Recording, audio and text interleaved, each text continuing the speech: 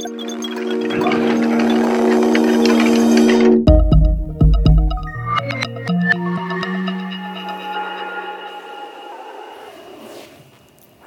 beloved, we are gathered here today to talk about something that might give you a little bit of sweaty palms, or it might get your heart going, or maybe it will even send you into a face-melting terror. We're going to talk about feelings.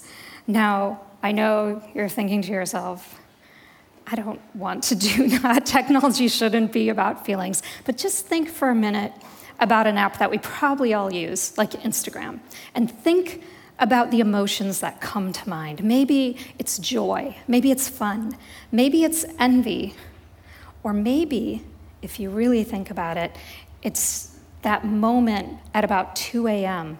when you're stalking your ex and you're scrolling through and you accidentally tap the picture. And then you try to untap it and you hope nobody saw that. Right? We have new emotions that we're just starting to name. This is from a great project by John Koenig, a Dictionary of Obscure Sorrows. It's not about naming technology emotions, but I think this one applies. We've all had that feeling that we've taken a photo that's been taken thousands of times before now. And of course, German is a wonderful language for inventing all kinds of words, especially emotion words. We are given new emotions we don't know what to do with. So we have this one, which if you're thinking of experimenting by reacting with wow to every single Facebook post for a week or two, I can tell you, don't do that. People will think you're really weird. We have this emotion, which might actually be a couple emotions, right? Because this is when we see the text coming in, but then there's that time when we see the dots, and then they just go away. And of course, some of these emotions were reviving from ancient times, like facepalm. And when emotions become embodied, well, it becomes a little more complicated. I mean, who doesn't cringe at this video? And yet, yeah, how incredibly human of us. So I didn't start out studying emotion, but every project that I worked on, looking at how people engage with technology, there it was. And so for the past 5 years, I've set about trying to study emotion, mostly indirectly. I've had people chop up their days into modes, everything from quiet morning to anxious insomniac, and that translated most of the time into moods.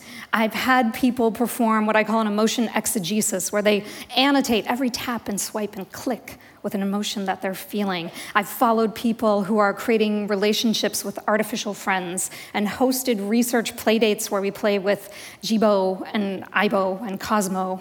I don't know why they're all named with O's, but they are. And I've sponsored emotion hacks, like the one we'll be having here later today, trying to learn about our emotional relationship with technology. And what I've come away with is this, that our current technology is radically insufficient for the rich, beautiful, complex human tapestry of emotion. Our technology is getting a higher IQ, but it still has a really low EQ. So join me in the next few moments, and we will take a look forward to see what this future of feeling might have in store with us. Let's first start pretty recent, 2020. I'll call it the age of sociable machines. It's already happening. In fact, it has been going on for a long time. I mean, Clippy is not going to be revived, probably, so we can all rest easy there. But we're seeing all kinds of robots come on the scene like this that look kind of childlike, with a big eye, not intimidating, kind of friendly. We don't even need that, though, because we attribute humanity and especially emotion to anything. If it has eyes, if it has erratic movements or gestures, if it has a voice, a backstory, we see emotion there. At MIT recently, they did a study where they took the littlest of robots, little bugs, hex bugs they're called, and gave them a name and a backstory. And then to the rest of the people in this experiment, they didn't really say anything about it. And then they asked both groups to smash the hex bug with a hammer. Well, you can imagine what happened there. People were not able to smash the hex bug with the backstory.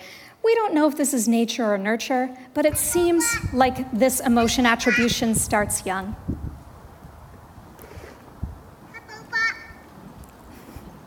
It's a water heater.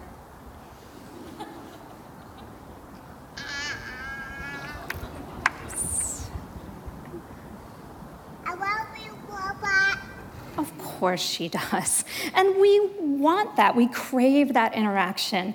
A recent study done by one of the big consulting agencies looked at our hopes and dreams for voice assistants, and an enormous number of us wish it would be a real person.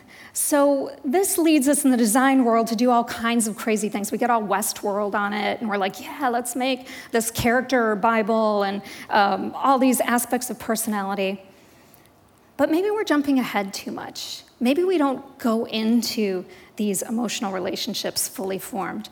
Maybe if we look at the theory of emotion and attachment, we can see that it's a gradual process, moving from awareness to interest to attunement to finally getting into a relationship.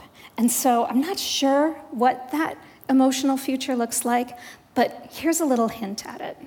Hey, look. Isn't that the boy you like over there? I think that's my teenagers did not want me to show this. You were just texting him last night. Hey, hon. All right. Love you.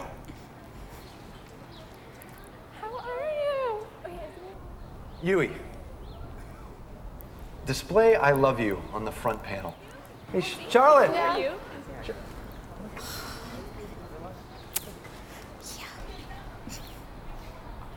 Did you see that? That's so embarrassing. Okay, let's just focus on the good news. Hey, Noah, how you feeling, buddy? I'm okay, Yui. Thank you. Hey, you gotta remember you're a great dad. Thank you. I think I have a little something for you. Yeah, what's that? Here it comes, my friend. Oh my goodness. Oh, I haven't heard this in forever. Oh, this is the best part right here. We've skipped ahead a few years now. He's not that bad, is he? Ah, he's okay, as far as dads go. He's pretty great, actually. Well, maybe we won't all look quite so 1980s in the 2020s, but it gives you a sense of what it might look like if we had a progressive relationship with our digital objects in our life. If it started off not knowing that much about us and gradually getting to know us and remembering certain things that we want it to remember, maybe forgetting some other ones.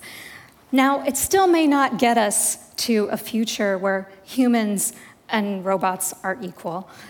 I think most people would respond to this question with a hard no, but maybe not.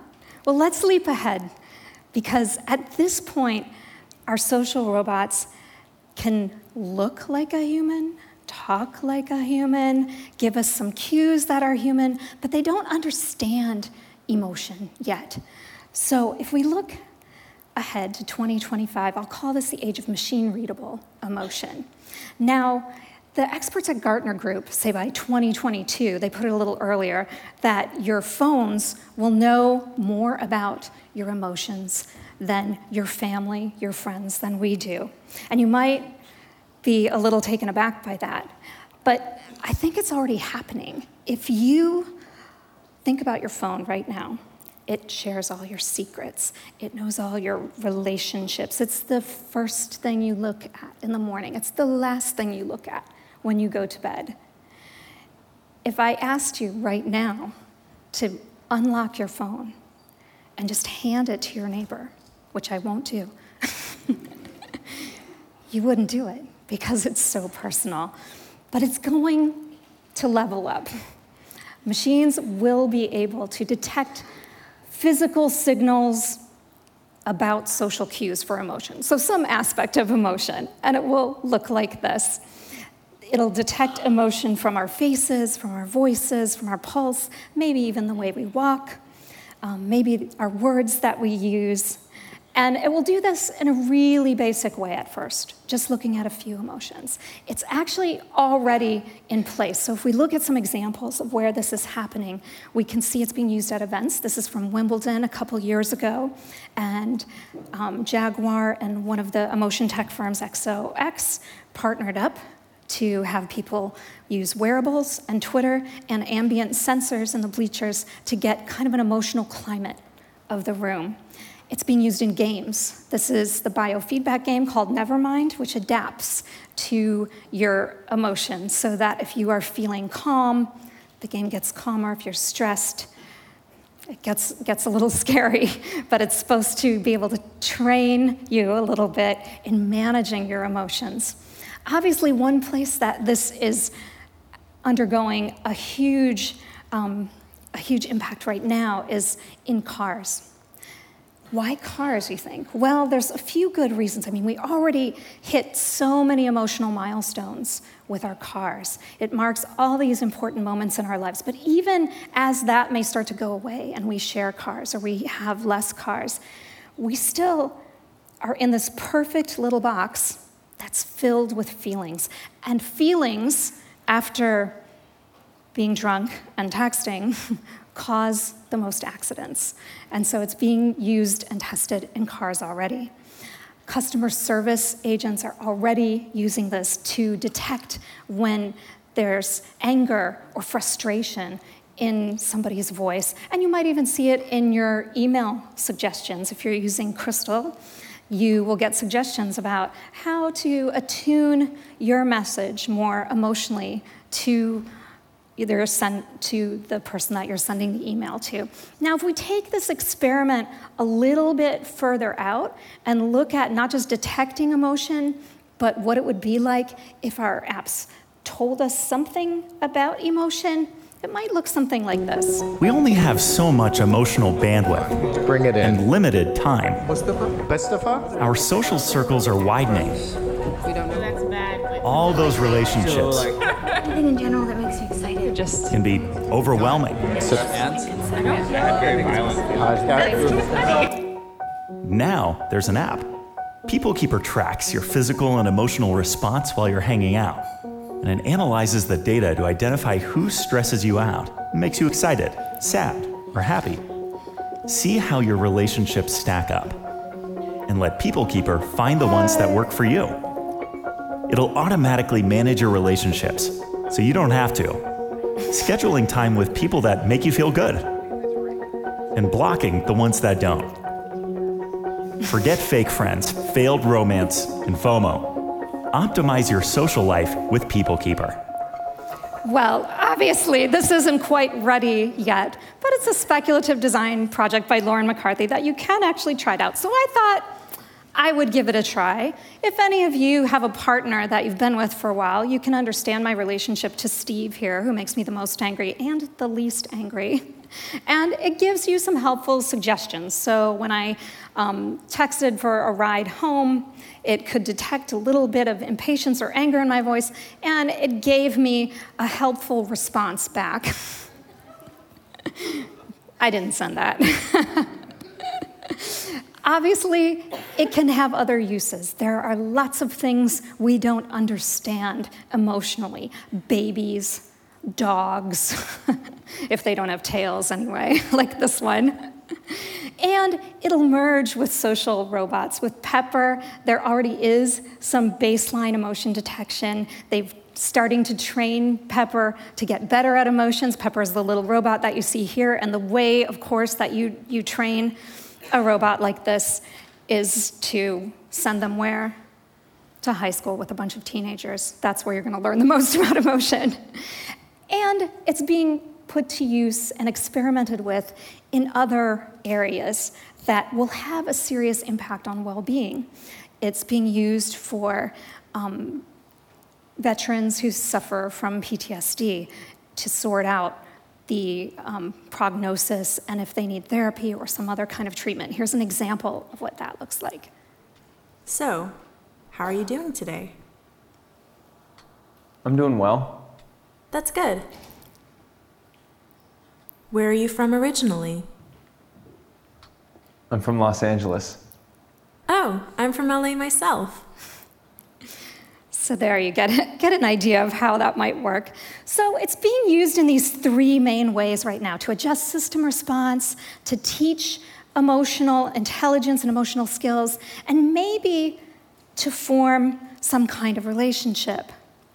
But it's also being used for ads. In fact, most of the patents around emotion AI are for advertising.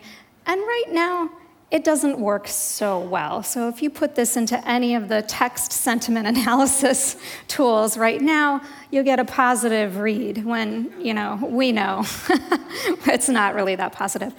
But maybe it will get better. Right now, it's based on just a few emotions. But it might become more attuned and more sensitive to things that we miss. So just listen to this voice segment. You don't have to understand the words, and there is a little bit of an accent. See if you can understand the tone. It was difficult. I mean, you miss them. You're worried. You don't know what's going on. They can't tell you everything. As soon as you hang up the phone, you're worried until the next phone call. So, what do you think it is? What emotion? Maybe apprehension, frustration, anxiety, sadness. It's a little hard to tell. So it's not clear where we're going to go with this, but what is clear is that it's a huge industry. The estimates of how much it's going to impact vary. This is one of them, one of many, but it's going to be in the billions. Already, Apple has bought Emotion. So its facial recognition that will be able to detect emotion is built into your phone already. If you've downloaded the latest OS, you probably don't remember, but you agreed to this for Facebook. So it's happening. And what industries will it touch? Pretty much every industry where we have emotions. So basically, everywhere. Now, this is, getting emotions to being machine readable, but it's still going to be weird for a long time. And we're going to have to sort a lot of things out. So let's jump ahead to 2050. If we're looking at a best case scenario, this will be the age of emotional intelligence. Now, in 1884, William James asked, what is an emotion? We still don't know. It has a long history. As you can see, it kind of flips back and forth between being more physical and more social or cultural. And we're seeing kind of a renaissance in emotion studies right now, where we're moving from this idea that it's evolutionary and biological and ingrained to studying the history of it and how emotions shift and change over time, and how much culture has an impact on emotion, and how much even our personal histories do. So there'll be, at some level, machines won't be able to understand all those aspects. Maybe not in 2050, maybe not ever. Maybe we don't want them to. But when I think of telling the history of internet emotions, I think we have to start with cats, the language of internet culture. And so if we look at how this goes, well, first of all, cats are teaching us about new emotions that we're just becoming aware of. The motion detection works really well on cats' faces. So maybe there's that. We'll see a flourishing of all different kinds of emotions that we'll be able to detect and understand, and it will bring a new understanding to ourselves of all these different gradations. It may even help us philosophically reflect on who we are as humans or cats, and, and where we're going. And we'll figure out where not to put emotion detection, not in the litter box. So looks like maybe by 2050, we'll be moving more from IQ and more towards EQ. But even in this short few years of studying emotion, I've learned one thing. Emotions are really, really complicated. And we can't oversimplify them. We have to give people agency over their emotions.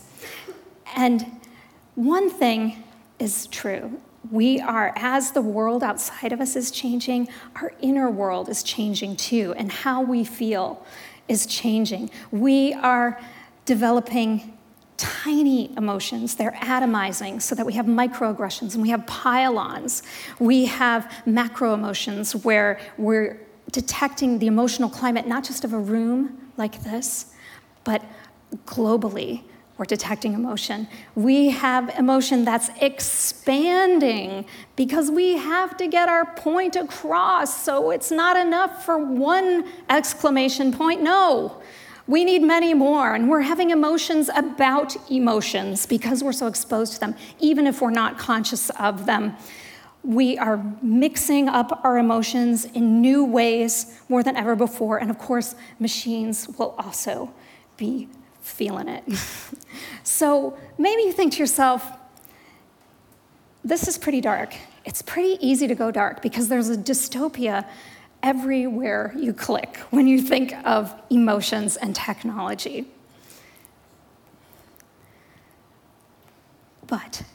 And maybe you're thinking, well, maybe I don't need my technology to detect my emotions at all. Maybe I just want to turn this off and hide from emotions, disguise myself, keep my emotions close to myself. But I'll leave you with this. If we design technology to be more efficient, we may become more productive as a society.